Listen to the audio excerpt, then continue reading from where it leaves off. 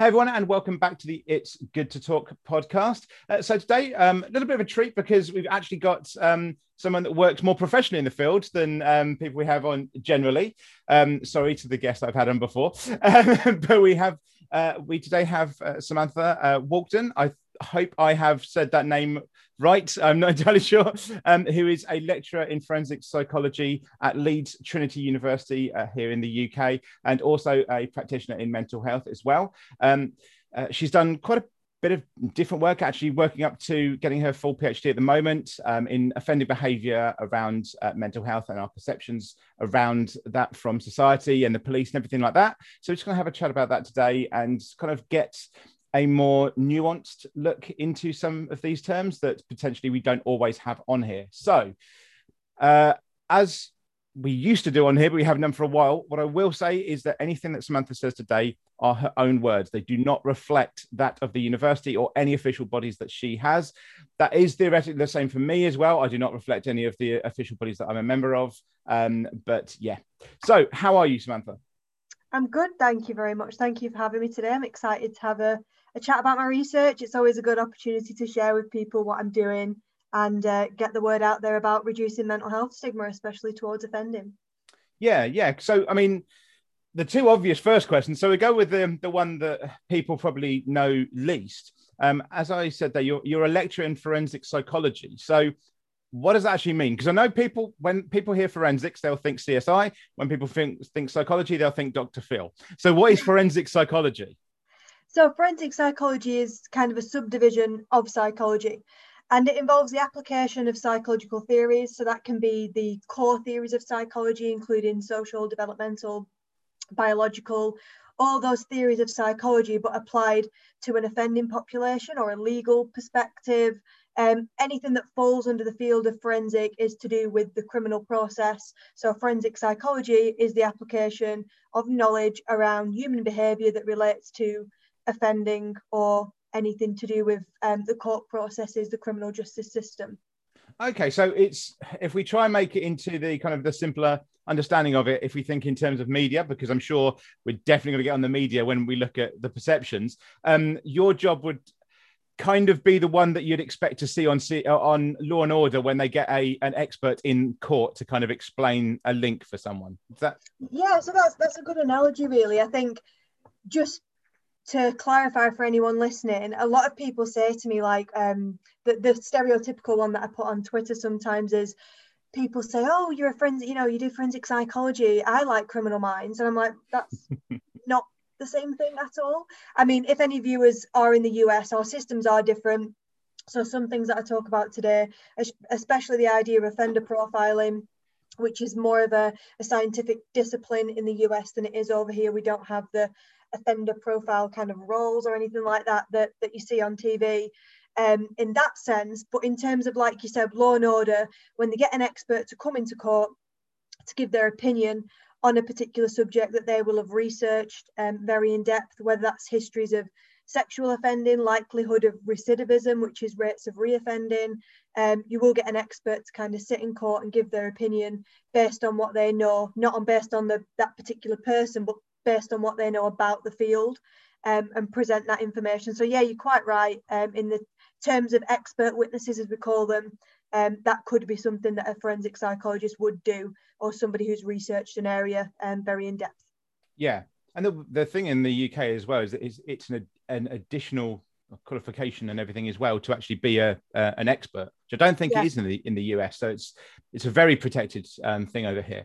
And the other thing, it's like I'm starting off an undergraduate level 4 essay here, but just to kind of give an idea of what these things are before we then talk about them. But also offending behavior. Now, I think most people can kind of guess, but in your field, what do you kind of classify when you're writing your PhD, when you're doing the research, when you're teaching it? What is it that you kind of classify as offending behavior?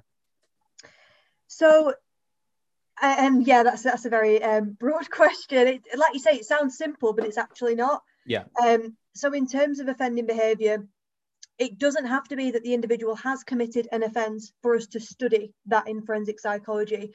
It could be, what are the criminological factors, so what is going to contribute to that individual becoming a criminal or becoming an offender.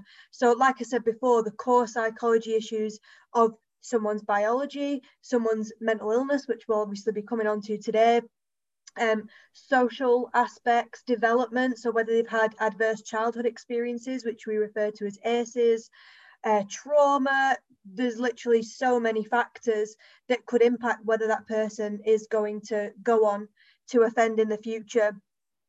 So when I look at it in my research particularly, I'm looking at the mental illness side of it, but there's a lot of factors that could actually contribute to somebody getting a mental illness. So I'm looking at what contributes to them getting the mental illness, and then what are the coexisting factors. So there'll be some overlap of factors that can contribute. I say contribute instead of cause, because we don't work on causation, we work on contributions, and probability, not possibility, which I can define later. But we look at the factors here that can contribute to mental illness, and the factors that can contribute to offending.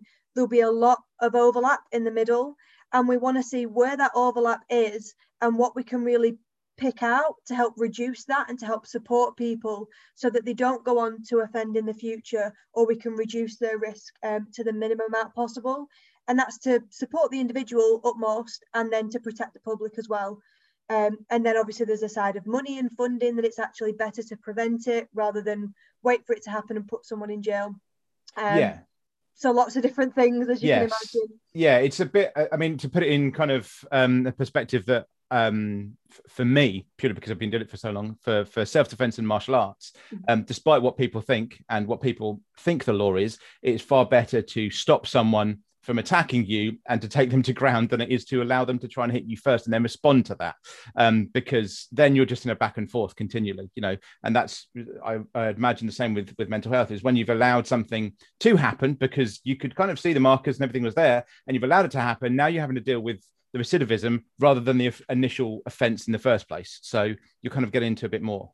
So I suppose whether it is, you've been looking a lot at the kind of the perception of society, the media, police. I think specifically in one of your sections of your PhD, you talk about the police as well and their kind of viewpoint. So what is it that, what kind of, was there a starting point that you kind of thought, okay, this is definitely an issue? Was there kind of a big kind of move in society? Was there a move? I mean, for me, I have to say, because I have serious issues with media portrayal of mental health, whether in offending behavior or not, the biggest one for me being Rain Man, which I have ranted about enough times. In fact, I did an entire podcast of me just ranting, basically. There were two other guests, but I don't know when they came in. So it's, you know, you have that. So was there a thing that you just went, well, this just shows that we are not dealing with this properly, and that's why I need to research it? Or was it just an accumulation of things that were kind of obvious from your course originally?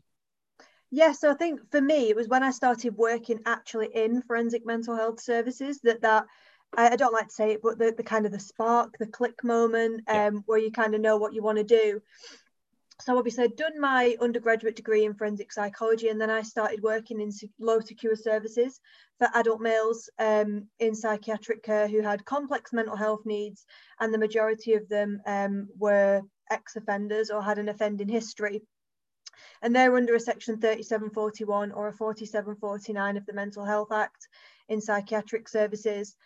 And I was noticing that when I was coming away from the job, and I was telling, even when I told my mum that I'd got the position, not speaking badly of my mum at all, but she was saying things like, oh, well, isn't that dangerous? Won't you get hurt? Why do you want to work with these people? I was having some people, most of my friends are very understanding, and they know what I do and they know I'm passionate about it. But a couple of acquaintances were more like, oh, I couldn't work with sex offenders and I don't know how you can do that. And I got this idea of, why are people saying this? Like, and it came down to the fact that they have no education around it, which is something we'll come on to later on, I'm sure. They have no education around it. They have no experience of it. They don't have that contact with people with severe mental illness. They have the contact with people with anxiety and depression, but it's absolutely not the same as having contact with somebody with schizoaffective disorders, schizophrenia, complex personality disorders. It's not the same. So, and then we come on to the media portrayal, which is obviously where people get their information from. If they can't get access to it, if they're not taught it in schools, the media, it's going to ultimately be the media. So I was thinking, why are people acting like this? Where are these perceptions coming from? And obviously me just going around and asking a couple of people isn't going to be valid research. Yeah. So when I started my master's degree, I looked a little bit further into criminal narratives and the way, if an individual with mental illness who has an offending history, the way that they explain their crime to someone, does that impact the way that they are perceived? And then after I'd done that, I thought I really need to unpick these ideas towards individuals with a history of offending and mental illness. And you'll see that I try my best not to refer to these individuals as just offenders. I try to say that they have a history of offending behaviour, because when we label them as an offender, we're assigning them to one particular label rather than saying they're a person with a history of offending, which is more of a positive person-centred approach. And I know there's different person-centred approaches around labels such as autism. That's a reclaimed label now, and we say autism, not person with autism. But when we're talking about something that is a negative label, to say somebody is an offender, there is no benefit of saying that they are an offender. So the benefit is to say a person with an offence history. So it's always thinking about the way that we use labels and things like that. So yeah, again, I digressed a little bit on that point, but the original thought came from the fact that people were saying things, and I wanted to know why people are saying things and what we can do for the stigma towards offending and the stigma towards mental illness. And like I said before, this crossover of the different factors to do with what the contributions were and what now the public stigma is towards them. So I wanted to look into particularly a person's experience with this group. Like you said before, police was one aspect, but then I kind of changed my research. Previous researchers were doing police, and I changed mine to be psychiatric staff. So if you have that experience, what are the pros and cons? Because there are pros, but there are also cons. There are negatives that can come out of having that experience, such as stigma by association and things like that. So that's where it kind of started, and then it led on from there. And obviously, I'm only quite a new researcher at the moment, defending my PhD next month. But I have a lot more ideas of where this is going to go. I'm only 27 at the minute, and I'm hoping that this will change a lot of legislation eventually. That will be the goal. Yeah. Oh gosh, makes me feel old there, I have to say. With you just being 27, it's like when I went back to university after to do my my later masters and realised that one of my lecturers for my masters had started in my undergrad in the same university a year after I had, and I was like, oh dear. But yeah, so there's a few things you mentioned there. I mean, one of them, the association that you kind of put in with a lot of it. It is a term that I've kind of heard psychiatric staff. And this is the way that I've always heard about it. My late wife was a nurse. My ex-fiance was a nurse as well.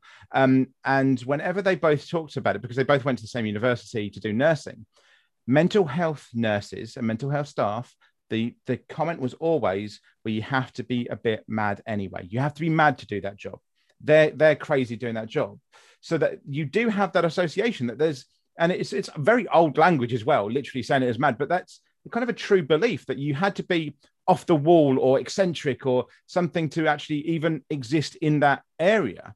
So with what you do, did it ever kind of, because obviously you're doing the perceptions and what people look at it, did you ever find anything that was putting people off of even getting into the work as well? I mean, obviously you have the perceptions of those that have a history of offending, but also those that kind of trying to help them, like as yourself when you went into it. Did you find that there was a kind of a block there that actually we need to get rid of this block before we can do anything else with these people, because everyone's going, well, we don't want to be one of those people, and they're the ones that are actually helping? Mm-hmm. Yes, I think there's two parts to that. The first part, that idea of you have to be a bit unsettled or mad, or that historic kind of terminology. There is that with some stuff that I work with. They say, well, you've got to do it, or else you cry when you go home. So there's that idea of you have to come into it from that angle, and I think that's what keeps people going some days. That's they just kind of block it out and say, well, it is what it is. But also I think it is important to accept when you have had enough of that job. And it's not kind of a failure or defeat to say that you've worked in a job for however long your personal emotional exhaustion is, or burnout, what it usually gets referred to. If that is 5 years for you, that's your timeline and you need to leave it, that's completely fine. If it's a couple of months, that's fine. And if anyone is, listening and thinking, oh, I can't do this job anymore, it's not a failure to move on from the job. You're not letting anyone down. You would be letting yourself down to persevere and to just battle through and think, oh, I just got to carry on because it is what it is. If you can't manage the job, that is absolutely fine. No one should think any less of you for moving on from a job like that. It is extremely exhausting. I've been doing it for 7 years and I know what my own personal capacity is. And that's really important for anybody who wants to get into this job, who's listening, to know what your personal kind of the level is before you can't deal with it anymore. So I will say that. And then in terms of stigma by association, what I mean more by that definition and the definition that I use of it in the thesis is the idea that if you work with individuals who've committed sexual offences, what are commonly referred to as sex offenders, I'm using abbreviated brackets if anyone's listening on the podcast and can't see me doing that. If you are working with those individuals, you're seen as I don't want to say a bad person, but like a less favourable person, because how could you possibly work with someone who's committed a rape or assaulted a child or whatever? How could you do that? You must be, you must like them. I don't dislike service users I work with, but they're not my friends. I'm friendly with them because it's my job. It is not my job to judge the service users. They've already been judged and they've come through the criminal justice system and they've come to psychiatric services. It's not my job to re-diagnose them. That's the job of the psychiatrist and the psychologist on the ward. I'm a mental health care assistant in that job. It's not my job to be dictating what their future treatment would be. It is my job to follow the treatment plan and support that individual, however has been dictated by the professionals. And that's what it's about. I'm not there to say, well, they are a child sex offender, so I'm going to treat them differently to the person who's, I don't know, mildly assaulted a stranger outside. There's not a hierarchy. Well, there shouldn't be a hierarchy of needs for what kind of support those people need to access. They all deserve the same level of care. And if you're in a job thinking that you're the one who's going to dictate who gets more care than others and someone's worth more, then you shouldn't be in that job, really. Quite savage to say, but that's not your job. Your job is to look after these people and try and reduce their risk and rehabilitate them in society. So the first step of my research, and I can share the link to the first publication of my thesis. We'll put it down below. Okay, excellent. Which developed the scale to measure public perceptions. The idea is that this scale will be used in the recruitment of individuals who want to work with people who have a history of offending and mental illness. So we can assess the stigma that the people have towards the clients that they're working with. Because if they've got a really high level of stigma, you're not going to be able to provide them with the best care because your stigma is holding you back. So to constantly challenge yourself and face the exhaustion of the job, there is a lot of extra things to be dealing with. So I commend anyone who works in this setting, whether it's for a month, whether it's for 15 years, if you do your part and you can just see that from the inside a little bit more, it will really change your life experiences and your perspectives. I'm not suggesting that everybody go and do it because it's not for everyone. But if you are thinking about that, just maybe rewind a couple of minutes and listen to what I said again, and just think about your own levels of emotional output, what you can give to somebody before it gets too much for you, because the last thing you want is you having mental health issues as a result of your job. It's not something that I would advise. No, I think that is important. I think, and it's a problem that we have, and it's actually a problem that I see a lot when I'm on Twitch and doing mental health stuff there, is that we have this idea of comparing ourselves to somebody else. So if somebody else can do it, then I can do it. It's like, now I know why that exists, because it's that dream of I can always do what somebody else can. It's, it's anything you can do, I can do better type attitude. But the problem is that we can't all do that. Not everyone can do what I do in self-defense, because I need to be an arsehole most of the time, because people attacking you are arseholes. So I need to show you that attitude. And a lot of people can't do that. A lot of people can't do the psychiatric work stuff. A lot of people can't do retail work. It's they all have really shitty parts to them. And like you say, it's really important to kind of go, look, can I actually do this? And if it's something you think you want to try and just see, then great. Amazing that you've been able to try it. But as you said, Samantha, it's important that people don't see it as a failure. if they then go, okay, I can't do this anymore, this is actually draining me. It's a thing I use a lot, which is the idea of turning your light on first, which is making sure that you're okay before anything else, because you're of no use to anybody, especially yourself, if all you're doing is making sure that somebody else's light is on and you're just continually walking around in the dark and falling over. You've got to make sure that you're really okay. Good example, and I like to say as well, if you've got a cup and your cup, so we all have the same size cup, we all have the the same abilities, things like that.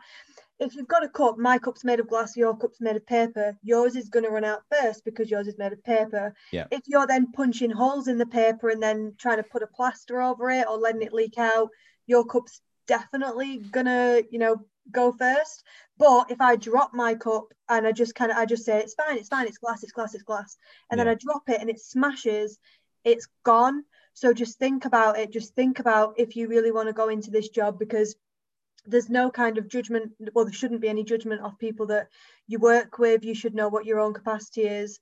And like Adam said, it's not a competition of I'm going to, train and be at the same level that I'm at. You shouldn't aspire to be the same as anybody else. It's nice to take inspiration. So see what Adam's doing and say, I'd like to do a podcast, or see what I'm doing and say, I'd like to do a psychology degree. Doesn't mean that you want to be me or Adam. It just means you're inspired by other people to maybe look at different options in your life. But don't try and be like either of us. Just take inspiration and think about what you personally could be able to achieve. Yeah, exactly. It might mean that somebody goes and does a forensic psychology degree. It might mean that someone goes and does a martial arts class, or picks up a microphone, or goes and works in the mental health field. But it's finding your own path through, and that's a really important thing. I was going to say as well is that with the offending and the perceptions that you talked about, have you found that there's been, because obviously people have some perception, you said about your acquaintances, your mother and everyone like that, kind of going, oh, how can you be around them? Are you safe there and things like that? Have you found there's been a massive difference between actually, I don't know how to word it, but people who don't have a history of mental health issues that have an offending background, the perception of them, and then the perception of those that have a mental health issue background and an offending background? And has it been that people have gone, oh yeah, but they're a horrible person and they're mental? That kind of, the assumption that now they're the kind of the shadow that's creeping in the doorway now because they have a mental health issue. Yeah, absolutely. It's funny you should say that, because that's the second and third study of my thesis, pretty much. So hopefully that'll get published in a year or two's time. But yeah, so a couple of things on that one. The first one being whether the person themselves has personally experienced a mental health issue, their perception towards other people. So I'll just talk about that one for a second. So I asked people if they have personally experienced mental illness, if they have ever worked with someone or with clients who have mental illness, or if they don't have any experience. There's different factors, but don't have any experience in the field. The people who had the personal experience, but it was more depression and anxiety, it didn't make too much of a difference. It did make a little bit of a difference to their perceptions, but it wasn't a massive amount, because like I said before, the experience of anxiety and depression is a lot different to the more what we refer to as severe mental illnesses, such as schizophrenia and bipolar and the like. So that's a lot different, and we don't usually get clients in psychiatric services who will just have a history of depression and anxiety and have committed offences. It's usually a lot more complex than that. So there was a little bit of a difference, but people who work in the field were a lot more likely to report positive things about individuals they read who had a history of mental illness, regardless of whether they had an offending past, because they understand, like I said before, the factors that contribute a lot more. The second part of that, so whether the person had a mental illness and offended, or just a mental illness. So I used a lot of different controls. I looked at whether the person had committed a violent crime versus a non-violent crime. And this was like a written kind of story that the participants would read, and then I would ask them questions about it. That's how I work. It's called using vignettes. So whether the person had committed a violent offence, a non-violent offence, or no offence, and then whether they had no mental illness, a severe mental illness such as schizophrenia, or a common mental disorder such as depression. So there's a lot of different kind of circumstances in that.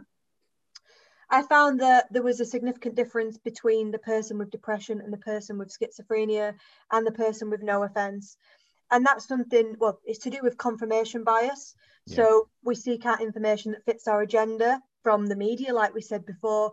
If the media tells you that people with schizophrenia are dangerous, they're more likely to kill someone, they're the kind of crazy people that are depicted in films, all this kind of thing, when you read a statement that supports that, you say, must be true. And then you're more likely to endorse those negative biases and stereotypes towards someone.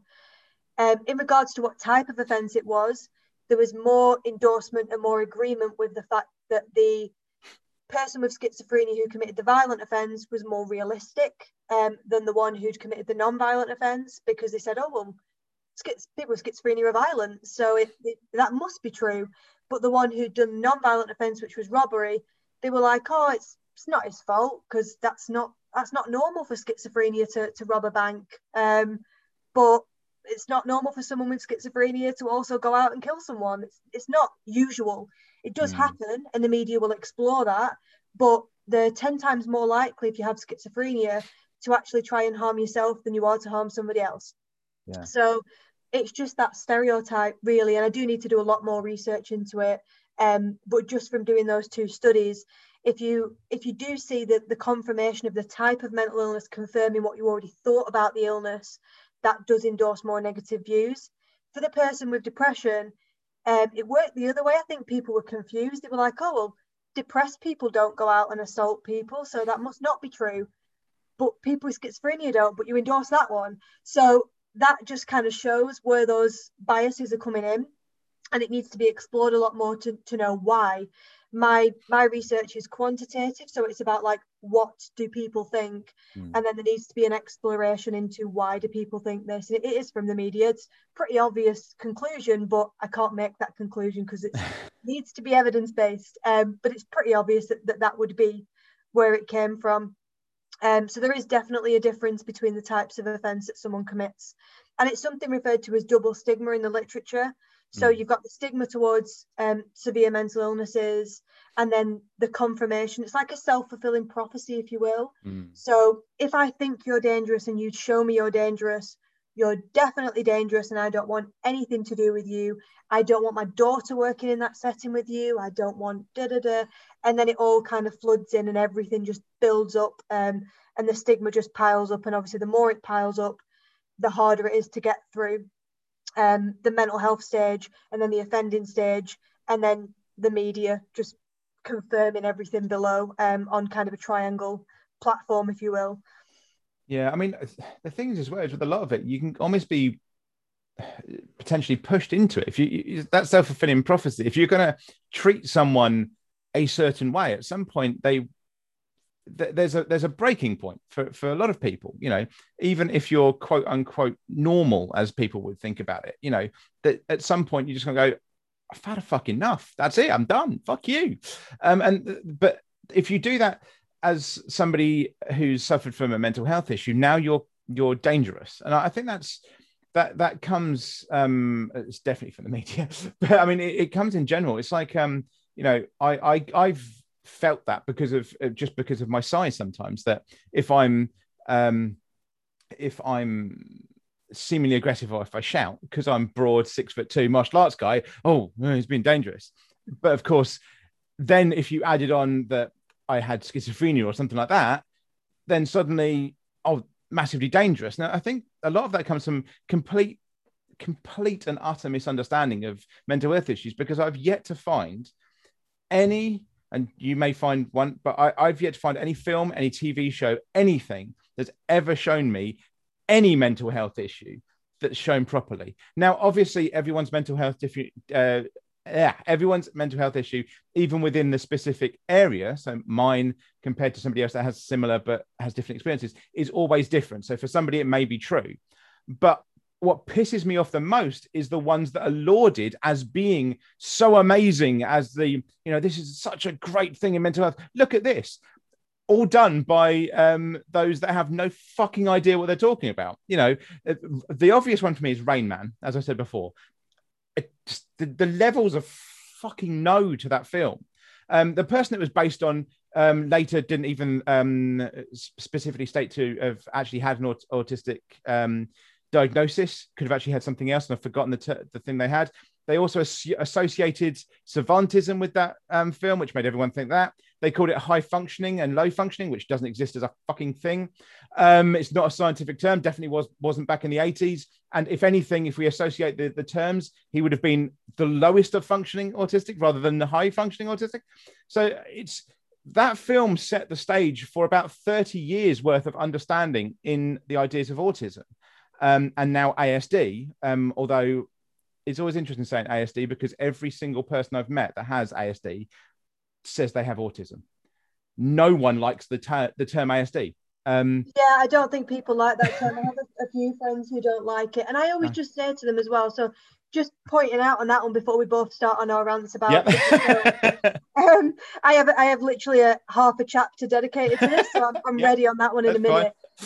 But yeah, just in terms of like whenever I speak to someone and they tell me that they have a mental health issue, I always say to them, if you want to tell me what you've got, then you can. Don't feel like you need to, because it is your right to disclose. You don't owe me anything. But if you do tell me, it just helps me to obviously understand.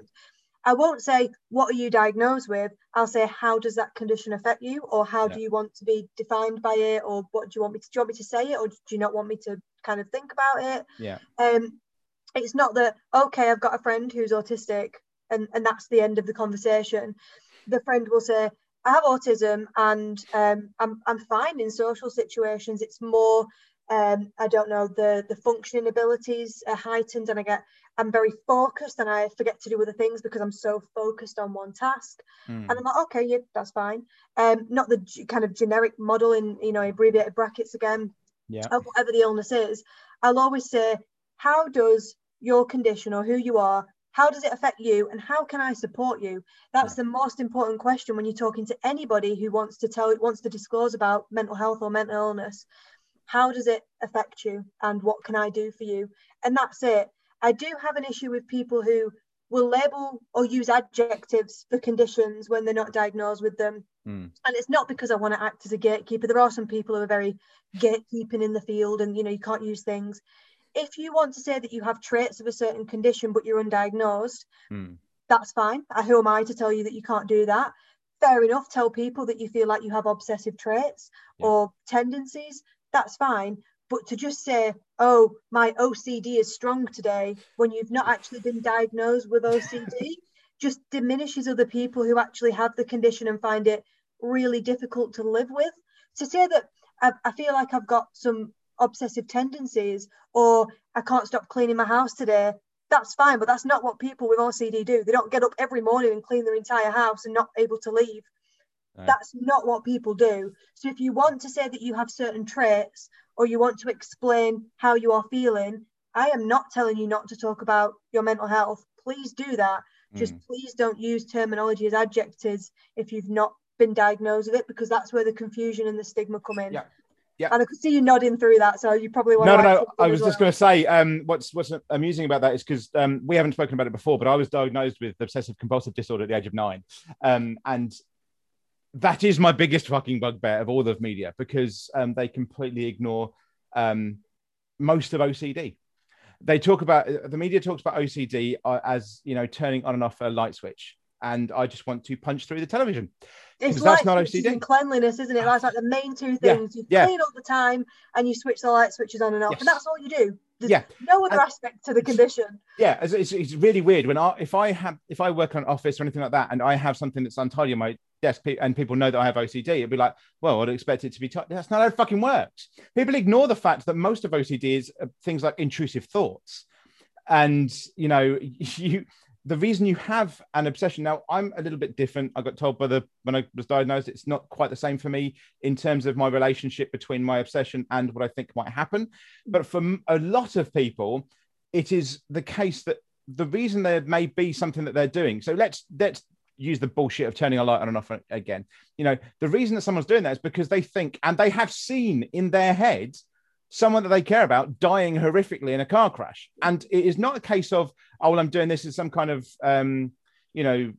step on a crack, break your mother's back bullshit from when we were kids. It is that they have literally seen it, and there is nothing on this earth you can tell them or persuade them otherwise that if they don't do that, that person will die horrifically in a car crash. That's it. There's no.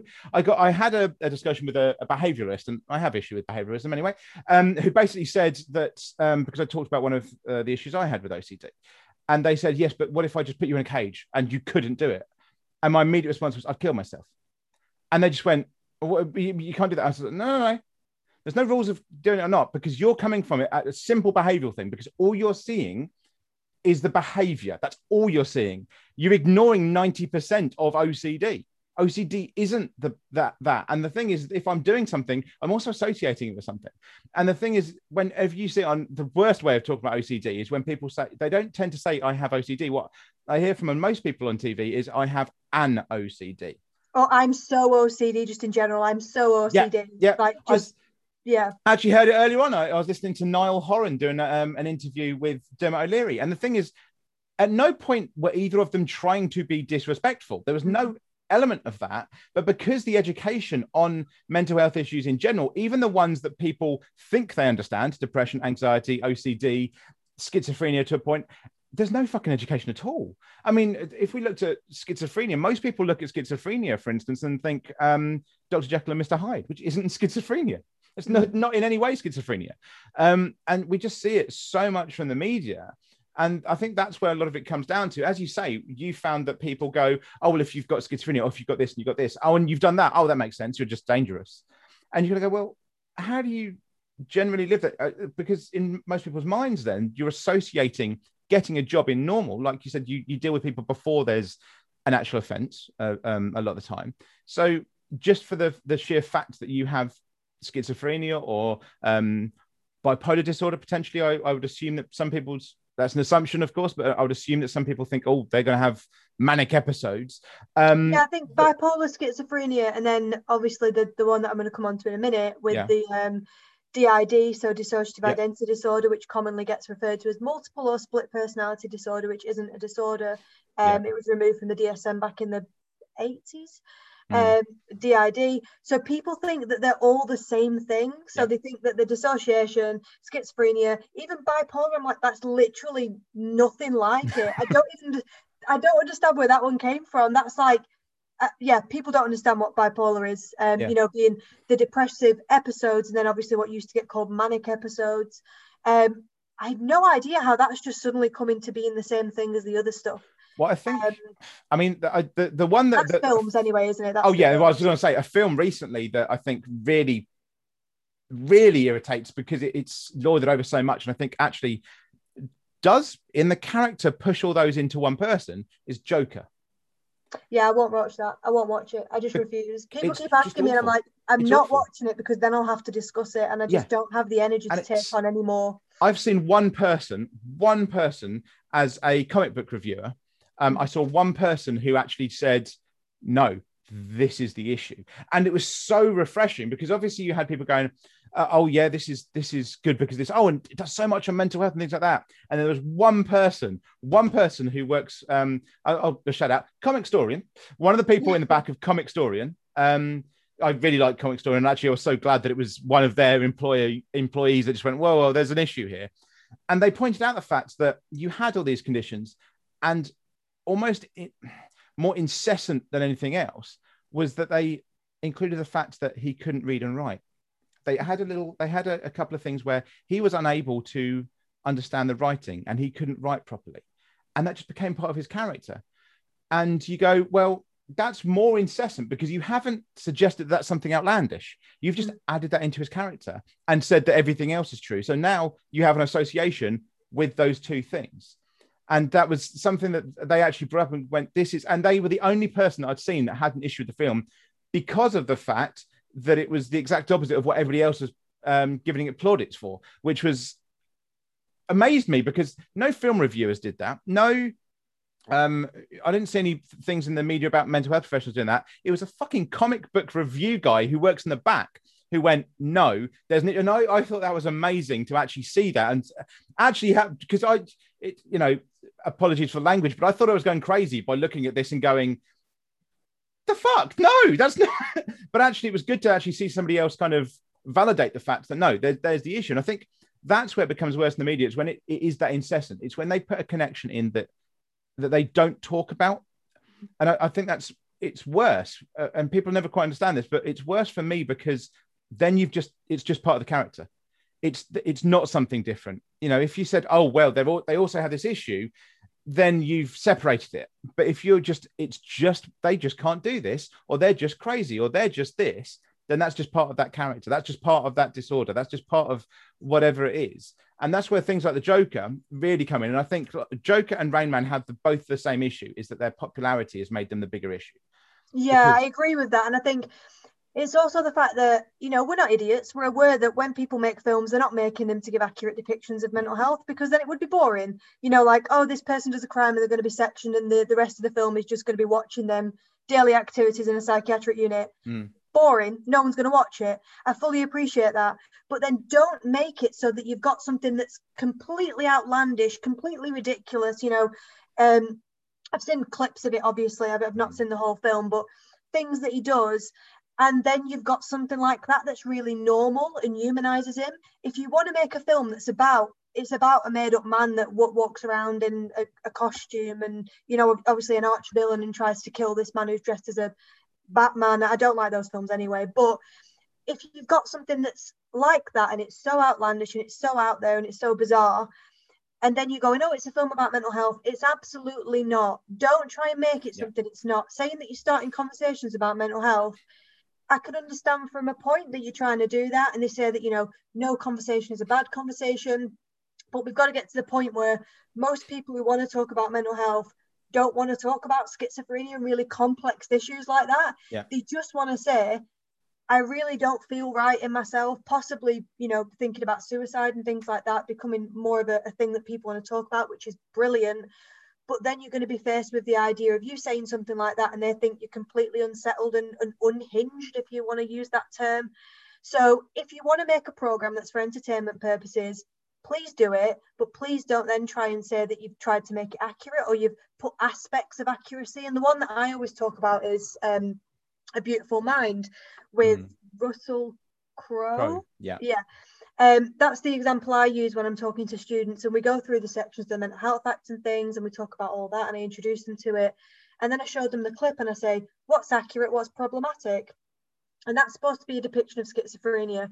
And I think this is what you was getting at before as well with the idea of Rain Man, that everybody who has that condition is a genius. Like, this is the issue. People who have conditions like autism or have schizophrenia are really unwell and really need to get support for the condition, whether that be medication in a lot of cases with schizophrenia. It's not as simple as saying, oh, they're a genius, they must excel at everything. If you're someone with schizophrenia and you just sit in the corner responding to voices, that's not weird. That's weird. You're either a schizophrenic in abbreviated brackets, because I don't like to use a labeling term, but you're either someone who sits in the corner responding to noises and punching people and screaming and trying to kill themselves. You're that type of schizophrenic, or you're the type that's fully functioning and is an expert and has all these like really big mathematic ideas on a board. There's only two types, and that's it. And that's just, you know, it's just ridiculous, isn't it? There are aspects of films that you can pick out, but if it takes that much energy to pick out good aspects, is it really worth it, like you said, to pick out one little aspect? It's not worth the energy, is it, for the amount of bad that it's causing? Yeah, the thing, it's weird because just to go slightly tangenty, but stay on. I mean, my whole podcast are tangents. But the thing with the Joker specifically, that kind of idea that you use that to try and bring it in, is if you look at the comic books, you look at DC comic books and look at some of the people that have written on things like Batman and written the Joker, if you ever read some of those, they really deal with it fucking well. If you've got so Tony Stark as Iron Man, if you look, he's got a thing called Demon in a Bottle, where it's him dealing with his alcoholism. It's an actual story of alcoholism, probably because one of the writers suffered from alcoholism, I'm guessing, because it was written incredibly well. And I used to work for Kent Counselling and Addiction. So I have actually been around it. So I'm not just saying it because, you know, I think it's right. Like that's the thing, is that you can actually see aspects where you're going to go, that makes sense. I know people like that. I really hate the term, but it was the term that was used when I was there. Service users that looked like that. And so it's really good when you have it in the comic books. And then, as you say, it's entertainment. They put it on film and suddenly it's all singing and all dancing. And I think that was the worst thing about Rain Man as well, is that Rain Man was meant to be real life. It's meant to be. I suppose same as Beautiful Mind. They were meant to be, this is what it is. You know, Dustin Hoffman went and lived pretty much with the guy that they were trying to depict in Rain Man for a while. He did it as method acting, and it's just ridiculous because then people associate it with there.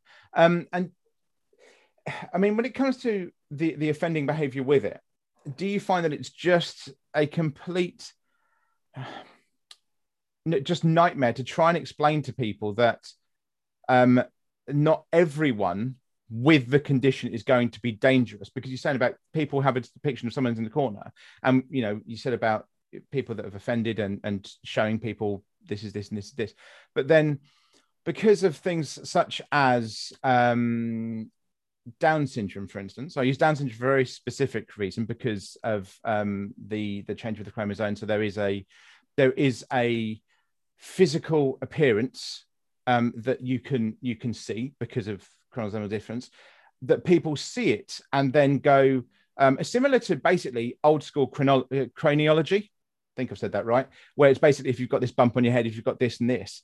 Do you find that actually those really outdated, really bullshit kind of science from yesteryear are actually still here because the media hasn't really changed that much and people see a difference? They go, oh, that person's got a tick, or that person looks a certain way, or that person's this, they must be like this. You know, you often find if someone is, you know, with their care or somebody like that they'll be, you could potentially say more youthful in how they present themselves sometimes. And you can often see, anecdotal as it may be, but you can often see people move out of the way and just kind of go, oh, I don't know if I want to, they don't seem the way that I want them to be. Therefore, we're going to move out the way. And do you find it's very difficult to try and show people that actually, no, it doesn't matter whether they have a condition, the offending behavior and that are not one in the same. They are not, you've got this, therefore you are an offender.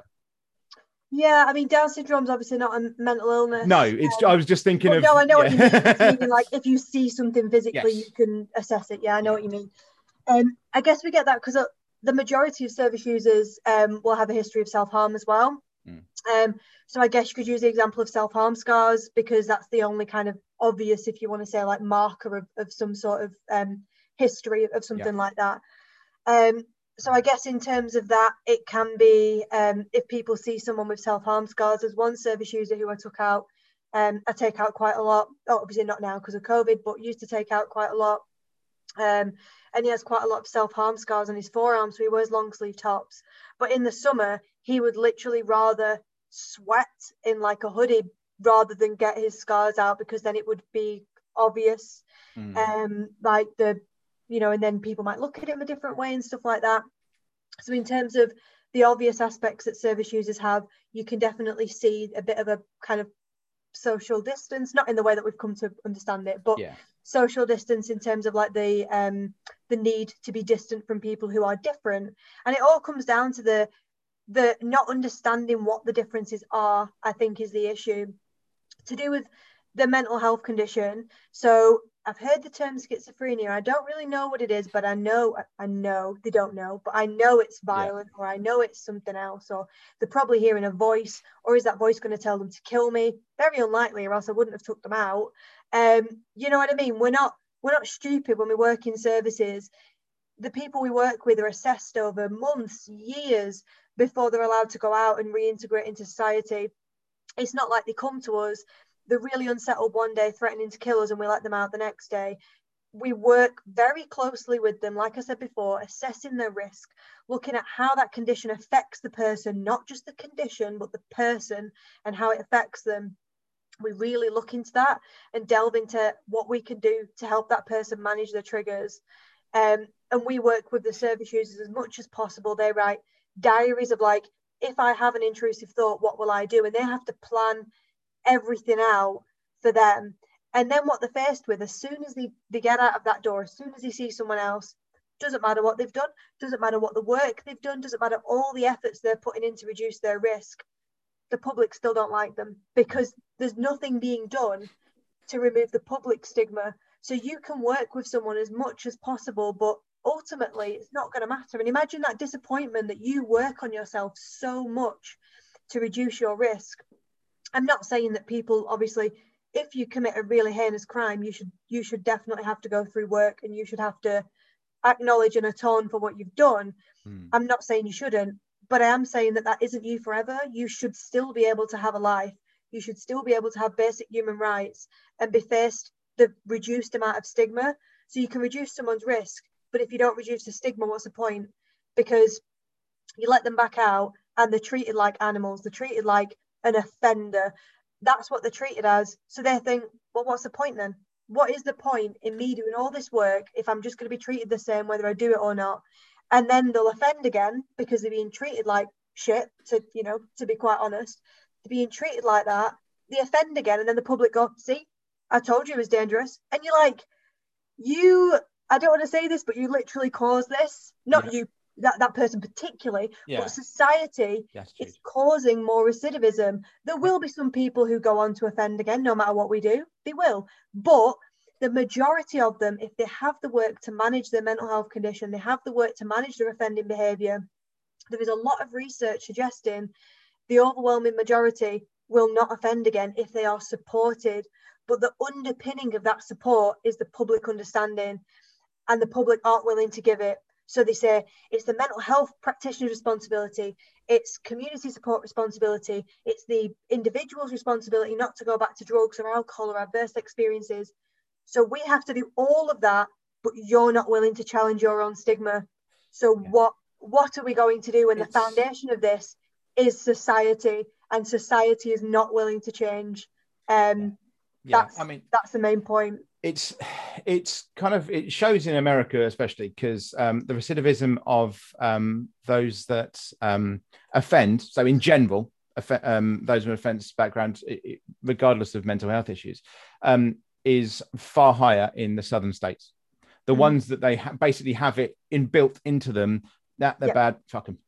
The more liberal states, and I know that's become a bad word across the fucking world, but the more liberal states, California, New York, Minnesota, Wisconsin, surprisingly, the recidivism isn't that high. And they actually, and there's a lot of research into showing that actually they can be more of a benefit to society. Actually, the same in mental health as well. From what I've read, there's an actually slightly higher. I don't know how they measure it, but there's a slightly higher work ethic. I'm presuming it's from employees that some kind of survey from those that have a mental health issue when they're supported in what they get back from that. Obviously, that's subject around capitalism and everything like that, so it's debatable how you look at it. But there are benefits economically as well as anything else. So it's always really strange that society don't want to educate, don't want to do something with it, because you kind of go, look, even if you're looking at it from a purely business standpoint, a purely kind of old school standpoint, it does seem to show that there's a benefit anyway. But at the moment, like you say, we seem to think that everyone coming out of anything, it's like Jean Valjean, Les Miserables, where I stole a loaf of bread, you're in prison for 19 years, and then fuck you, anything you do, you can't get paid for it, you can't do this, you've got to create your own little world, move across the world, and that now you're someone different. And yes, there may be different points of view, and I'm sure I have them that are harsher than yours of what certain offences may come back. However, not all offences are the same, but the same level of attitude against, especially those with a mental health issue, seem to be very, very high. That it seems to be kind of, but you're specifically dangerous because this is what we believe of you. I mean, people in society, when you look at, say, anxiety and depression, you tend to get the response. Again, anything I say, just to reiterate, guys, most of the stuff I say is anecdotal, unless I specifically state it. you look at anxiety and depression, people are just going to go, oh yeah, but everyone's got a label nowadays. And then you get a little bit higher, and suddenly now it's real and now it's dangerous. And as someone that has my license has run out, but has a door license, I've passed my level 2 in door supervision, and I got my license for doors thing. You will often hear people literally train their staff to the people with schizophrenia. I love the idea that how the fuck do you even know? You're going to look at a card and know. But if you know that someone's schizophrenic, you avoid them. They are dangerous. That is literally in the minds of those that are meant to be protecting everyone under their care, that they're the dangerous ones. Now, there's so many fucking issues with that, about how you even identify someone, because you're a door supervisor. You know, we give door supervisions. Okay, you still got to pass exams and everything like that. But if you've got fucking half a brain and you're big, you can get a door supervision license. You know, now you're apparently a trained psychiatrist as well. I mean, it's ridiculous the way that we do it. But of course, that's the level of education that people have. And I think that's what a lot of this boils down to, is how the fuck do we do anything about it? Because the education is reinstituted by government and by politicians, and politicians don't know what they're talking about. You know, there's a reason we have civil servants. I know people don't like civil servants, but the reason we have civil servants is because civil servants tend to actually know what they're talking about. They have done the research, the degrees, the things in those subjects. You know, Boris Johnson doesn't know what the fuck he's doing. He's got a degree in classical civilizations. I'm sure I can have a nice chat with him about Antigone and the Oedipus. I'm not too sure he knows the fucking Mark I about schizophrenia. I mean, technically, if we are going to talk about Sophocles, there would be a lot of issues in there to do with. Well, yeah, and Antigone as well. Yes, possibly. For anyone that doesn't know, that's just like the 3 Theban Greek plays. I did drama and theatre studies, so that came in handy. Thanks for that. But yeah, you're quite right. Like, and that does bug me a little bit. I mean, I'm not going to speak badly of anybody who's trying to do movements in mental health and things like that. It's brilliant, but it was a bit weird for me to hear that Alex George, the doctor from Love Island, obviously he is a registered GP, he is a doctor, not to diminish his qualifications or anything, but because he has a platform for that, and obviously his brother unfortunately took his life, which is very upsetting, but he was appointed to mental health ambassador or something like that. Mental health youth ambassador, yeah. There are a lot of other people who are more qualified for that position, who have been doing years of research in mental health in that sector, who understand it a lot more. I just felt that was a bit weird that he would be the first person to be appointed to a position like that when he's actually a medical doctor, who has some lived experience, but it just seems a bit bizarre. Like you say, when people have certain qualifications and then they're getting kind of put into different brackets, and it's a bit unclear who's supposed to be doing what. Like I said, not speaking badly of the guy, I was just a bit confused why things like that happen, when I know of a lot of other people who actually would be more qualified for that role, or a team could have indeed been put together of different people from different backgrounds, people with lived experience, because service user voices are very important, and professionals as well. So that's a bit confusing, but like you say, it's about the education. And for me, where I think stigma reduction needs to start is with young people. I think that mental health education needs to be mandatory in schools from at least year 6. I wouldn't like to say that, you know, people really early in primary school are being taught very strict lessons about it, because that might detract from other things that are, you know, essential in verbal skills and things. But it should still be there as like just as a chat, you know, like part of PSHRE or whatever they call it these days. PSHEE. There you go. Whatever they call it these days. Just as part of those skills, why not? If we're going to talk about sex education and things like that, why aren't we talking about mental health education? Because surely someone's mental health, not to kind of level them, but is more important than learning about sex. Like, learning about yourself and understanding yourself is more important in learning about how to have sexual engagement with other people. That just seems a bit bizarre to me. But definitely essential from high school period, teaching people about what the differences are for different conditions, how to just talk about it, what the impact of labels are. It could very easily be added 1 hour a week minimum. You're not telling me that that's not possible. So I think that sort of education needs to start in schools. And then how to reduce adult stigma, because obviously if you've got kids going home and going, oh, we learned about schizophrenia today, and the mum goes, oh yeah, all the loons, throw them in a loony bin, are they in an asylum, did it, you know, all these really weird terminology. The kid's going to go like, well, I'm probably going to believe my mum more than one person I see once a week, so it's not going to work. So just educating children isn't going to work. So for me, on the back of my research, I'm looking at education interventions, possibly working on like group discussions where people get contact socially with service users who've committed offences, who have mental health issues, and just getting people to see them as humans rather than, like we said before, as an offender or as in a certain box. Just get them to engage with them in certain platforms and just make space for these conversations to happen. And that's kind of the way forward that I see it hopefully going. It's not going to happen overnight. It's probably not going to happen in the next 5 years.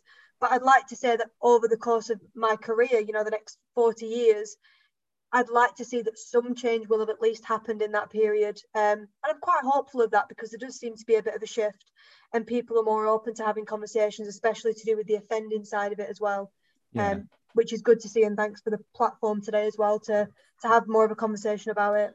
Yeah, I mean, it is. I was going to quickly say about Alex Judge. The only thing I can assume, I always kind of assumed there was a team there, but he's kind of the figurehead. That was how I always kind of assumed it. Of like, people know what he looks like. Whereas if we got, you know, Dr. Williamson from whatever university, people are going to go, who the fuck is that?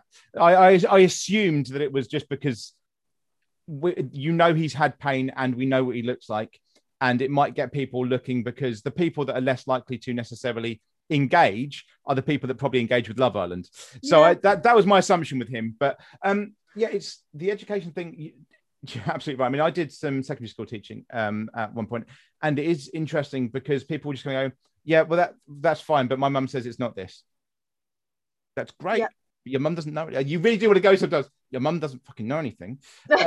So like, it's because. What year did your mum get a PhD? And they're like, yeah, exactly. Yeah. Well, because it's when they try to argue on politics, and I remember having, because people assume that if they have watched YouTube, basically people will now think they've got a psychology degree because they've watched us talk. You know, you've watched it on YouTube, or I've seen someone's opinion, and you just kind of go, that's just not how it works. And I think the BBC are to blame on this one. And I don't have as much from the BBC in general. The one issue I have with them is that they have to be non-biased, which is actually the biggest fucking problem, because you kind of go, this is all these years of understanding, research, everything here. There's this bloke called Dave that doesn't agree with you. We're going to give him the same amount of time. I don't fucking care about Dave. You know, that's just no. And I think that becomes a big issue, is that you have that. And I've literally had people go, come to me, and I've for those that don't know, I have an undergraduate degree in politics, I have a master's degree in political theory and practice of resistance, and I also have various other university qualifications, and I was an elected politician at one point, and I used to teach politics and various points at fucking hell, at GCSE level and A level, and I have done tutoring as a member of the Tutors Association at university level. And I still have had people at GCSE level, because their mum has said something, go, yeah, but I think this, and I think my mum knows as much as you do because she's older. It's like, yeah, the age thing does come into it a lot, doesn't it? Yeah. And I have the problem of having a baby face. I don't necessarily look a decade older than you. I get ID'd all the time. Yes. Like, I'm going to buy a lottery ticket. They're like, have you got ID? I'm like, I'm 27. You have to be 16 to get a lottery ticket. Behave. Yeah, no, I got ID'd. The funniest one for me is I got ID'd entering a bar once, and the other guy on the other side of the door was laughing his ass off because he'd worked with me on the doors before. But yeah, and that's the problem, is that's the association. Don't look at the education. And I think that's where we need to get that as well, is that going to go and look, these people can know something. This is actual education, not just my mum said, my dad said, you know, Uncle Eric, which is always the thing of, you know, that's the answer to everything that's true. Well, I have an Uncle Eric that it doesn't apply to. Fantastic. But that's just one guy out of 70 million, you know. It just doesn't associate with that. And people always think it's a certain way. I get it the most, actually, weirdly, in my martial arts and self-defense. I get people go, yeah, but I've watched MMA. Good for you. Have you also trained for 30 years? It's just it's not quite the same. But the one thing I was going to say, I've just had a mini rant about 5 different things all in one there. And the one thing I find interesting, and it's come into my head actually during this, I hadn't actually thought about it before, but thinking of, and it is on the more understood or low level mental health issues, but they are an offender, they are in the public eye, they do have a mental health issue. Actually, they have bipolar. So they are in the kind of the thing you think they're dangerous. They're also big, and they have a kind of a constant broken nose. How the hell did Stephen Fry not get tired of the same brush? What is there something we could learn from someone like Stephen Fry, who, like I say, he's got permanent broken nose because he broke it when he was younger, so it's literally slanted it. He looks like he's a big guy. I mean, he's 6'4", and he's broad-shouldered. He, other than the fact that he sounds educated, everything else should say, because if you describe that to someone, 6'4", broken nose, bipolar disorder, or I don't know if it's been updated from when he was originally done, former drug user, has been in prison at the age of 17, all of those things together should mean that the everyone hates him and is scared of him, but he's one of the most revered. And, you know, he's up there with David Attenborough of being a national treasure. Is there, can you see from your research or from just thinking about it, what's pushed him? What is it? Is it the media have got behind him, or, you know, what's kind of happened there? I'm not personally a fan of Stephen Fry, right, so okay. it's a bit difficult for me to say on that perspective. Not from any of that, I just don't particularly like him. I find him a bit creepy. And then I feel like some of the things he says are quite misogynistic, so I'm just not a fan. I mean, I guess that's his approach, because I think he was diagnosed with autism as well. I think, which might be part of his approach, but still, you can still learn not to say things that are misogynistic if you have autism. So I'm not a massive fan of him on that front, but it can be applied to other people as well. You know, Russell Brand, not sure if he ever got diagnosed, but clearly has some issues as a result of substance misuse, has also been arrested for certain things. There's lots of people that we can apply that to. The problem with trying to measure that, though, is that people don't see that bit. So if you are someone who's offended and has a mental health issue, and the first time you come to light is because of that, that is what you are known for. Whereas if you are previously known for, like you say, presenting things, being a national treasure, working your way up in certain fields because you're a comedian, because it's quite funny, that's first what you're known for. And then when you get diagnosed with this other stuff where you have this other aspect, it's, oh, well, that's not really him, because he was, first of all, he was this and then he was this.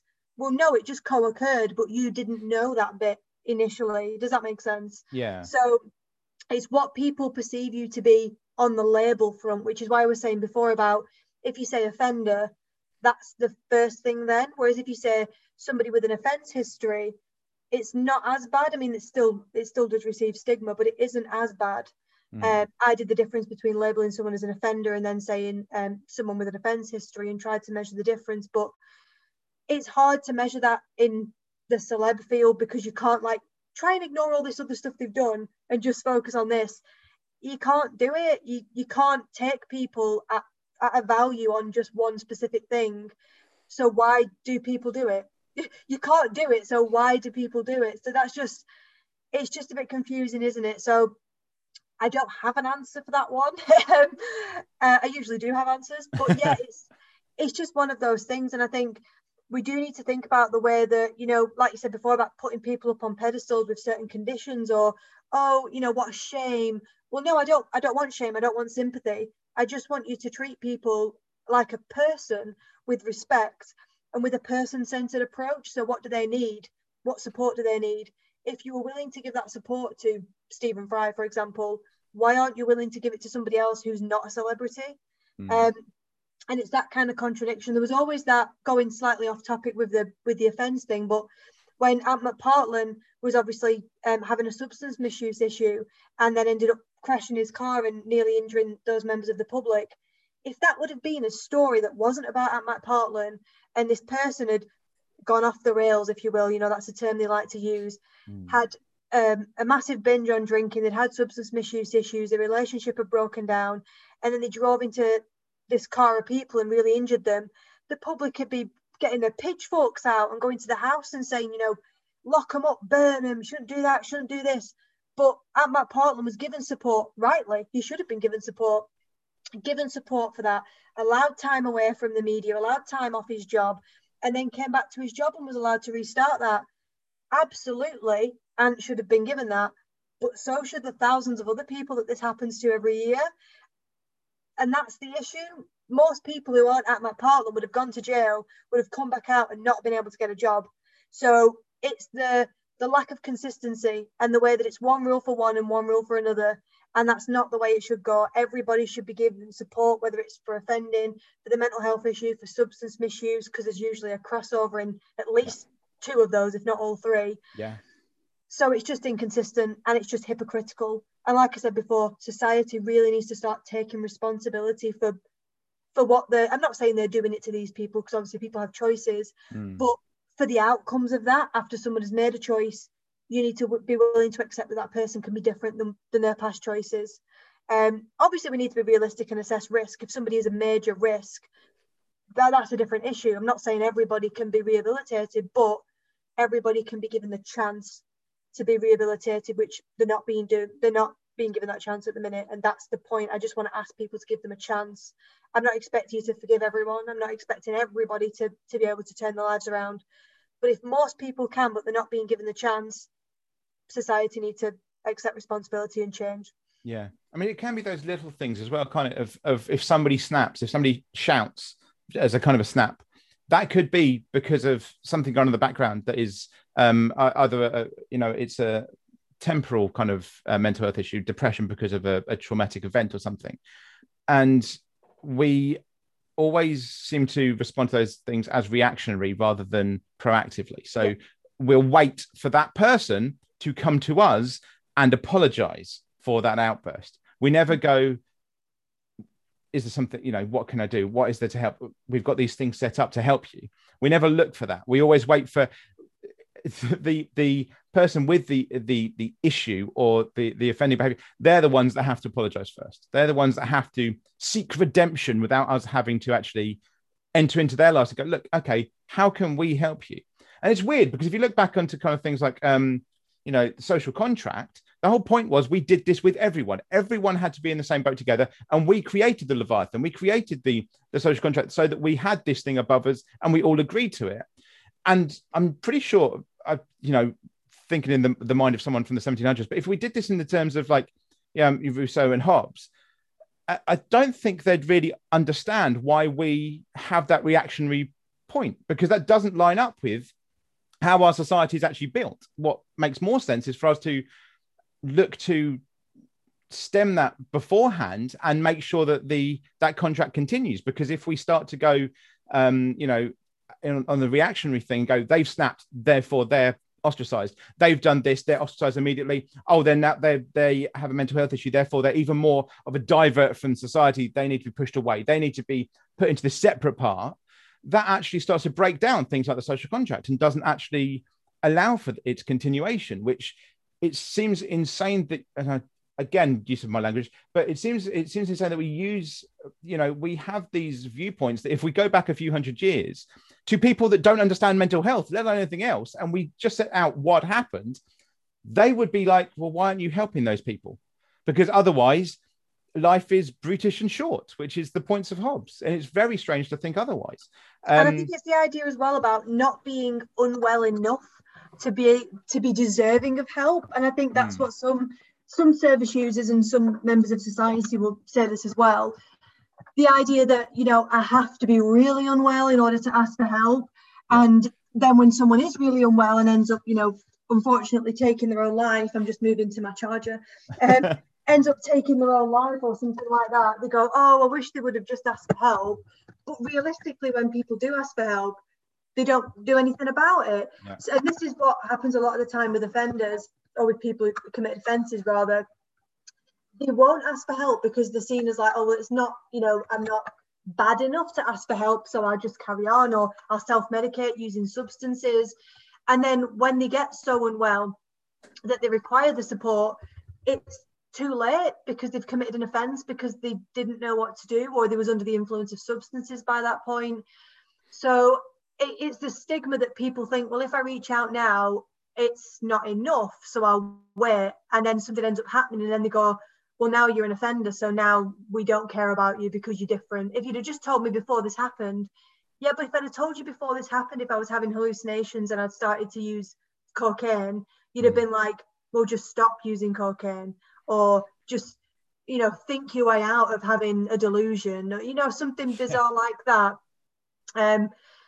Just cheer up, but whatever it is, those kind of aspects. So it gets to the point with some people, I'm not saying it's with everyone, but with some people where they'll self-medicate and then they'll end up committing an offence under the influence, or to get more drugs or whatever it is.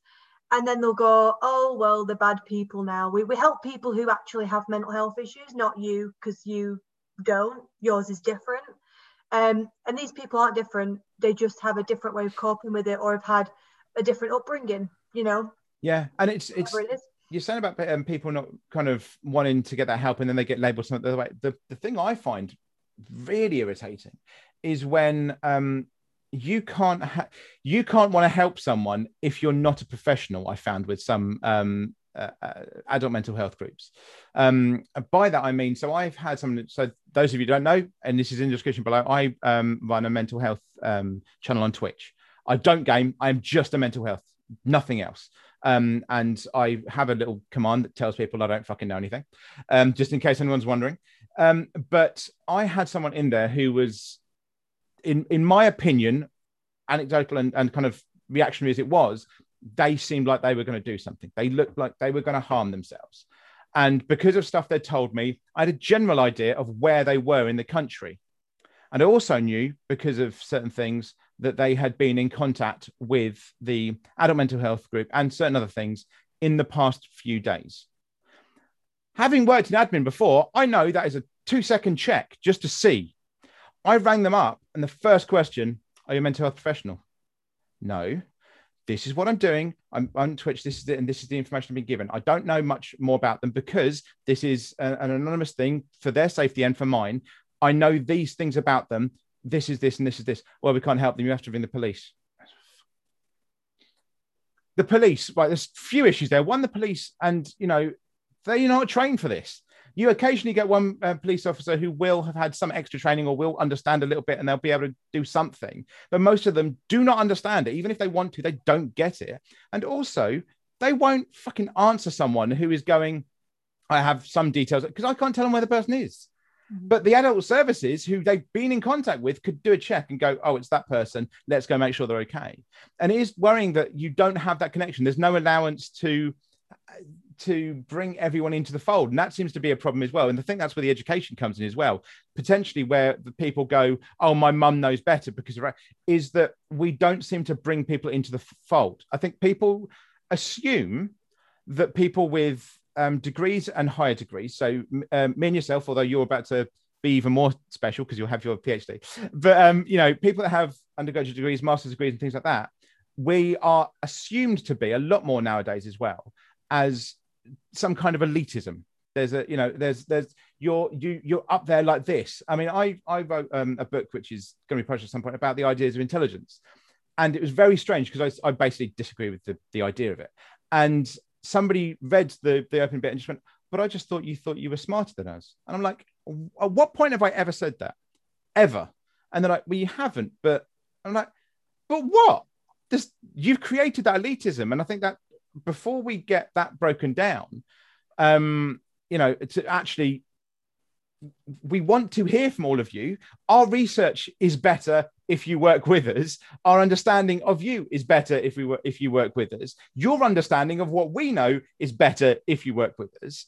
But at the moment, we seem to have that separation. And with that, because there's a separation between the elites, there also becomes a separation between that understanding of everything else that the elites work in.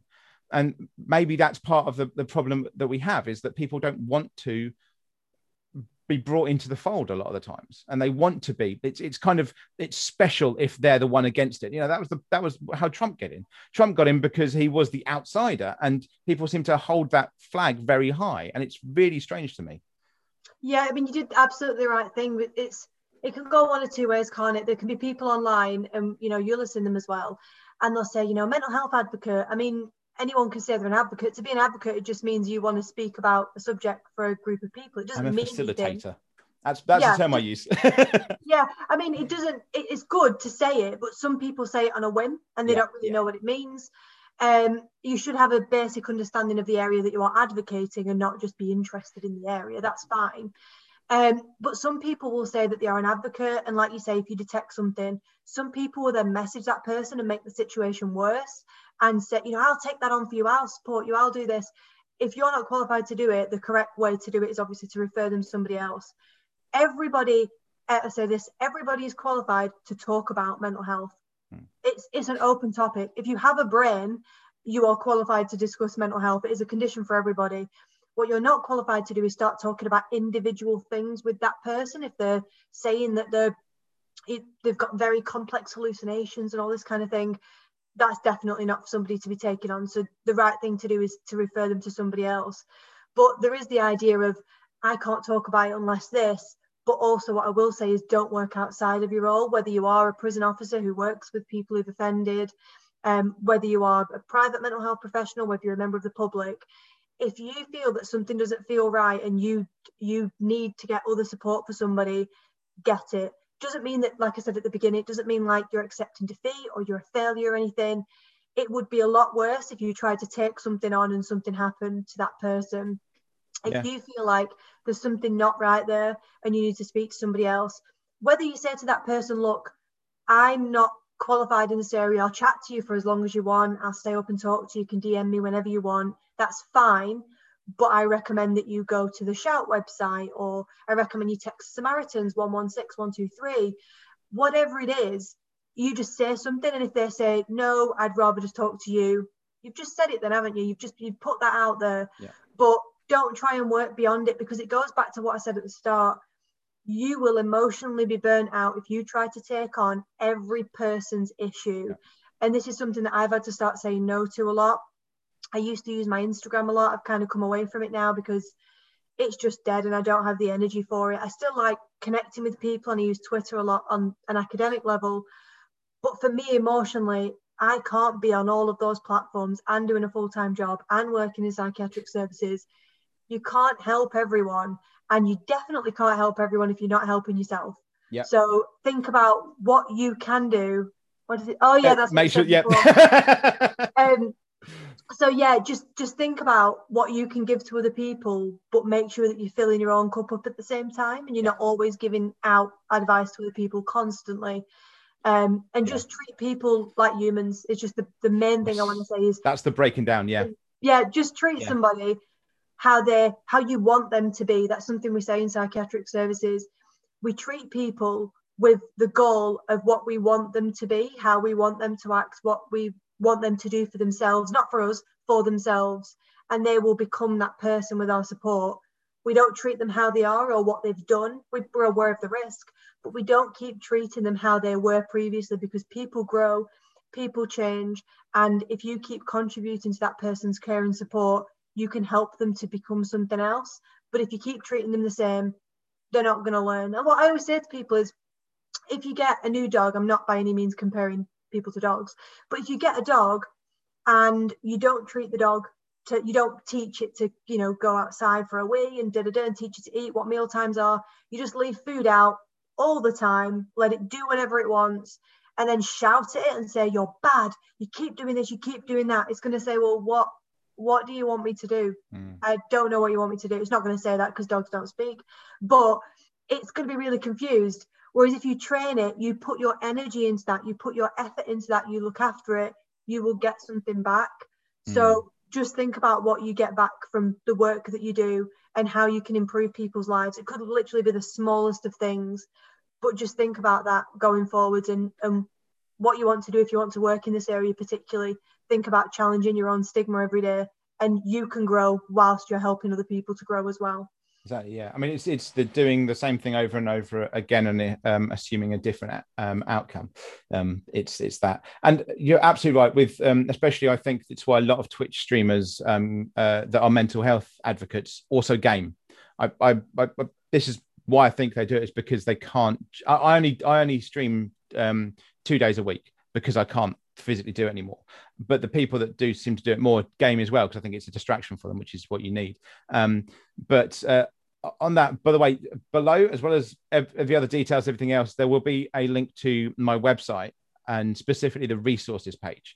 If you go on there, if you're in the UK, there is a full page of all the resources, addiction, alcohol abuse, whatever it is, it should be on there, or at least a trusted website of some kind should be on there. At the top, there is also emergency numbers such as the Samaritans, which Samantha said, and they're all on there. If you're outside of the UK, at the very top, there is a thing that says worldwide. If you click on that, it will take you to another website where you can find your country, and then they are listed in the same way to find your country and then individual ones. So you'll be able to find something on there. So that is below. So if you're worried about that in any way, there are resources below. And it is important, if you're talking to someone through Twitch, Twitter, Instagram, whatever it is, do remember that person, as you know, I say with the light, Samantha says with the cup, people talk about spoons, whichever analogy you want to use, they have to look after themselves as well. So if you're, you know, if you need to talk to someone, there are trained professionals for a reason. We can talk the same as you can talk to your friends in some kind of peer group, but there are professionals for a reason. Was there anything else you wanted to add? Because I know that I've kind of, I'm well aware I talk over people. I don't intend to, but is there anything you wanted to kind of add on that you hoped we were going to get onto that we didn't, or anything like that, to kind of finish it off? No, I think we covered it. Well, we definitely didn't cover everything. No. But yeah, we covered a lot. I think I mainly just wanted to talk about, obviously, making people more aware that just because you have an offending history doesn't mean that you're any less deserving of mental health support or deserving of a life. And I just think the more people that humanize individuals who've committed offences for a number of reasons, like I said at the start, what forensic psychology is looking at like underpinning why people do what they do in terms of offending, how they get into the criminal justice system. So there's a number of reasons, and we shouldn't just tar everyone with the same brush, whether that's to do with their offending, whether it's to do with their mental health. Ask people how you can support them and make an individualized plan for them. And there's probably some people here who are listening who I've taught. If some of my students are listening, if any of the master students are listening, we have some master students who are prison officers. They're doing brilliant things working with individuals in prison at the minute. Lots of innovative ideas of how to reconnect them with society and get them to think about their value as people as they come down through the system and be rehabilitated. So just treat people as humans. That's the main point of any discussion concerning anything like this.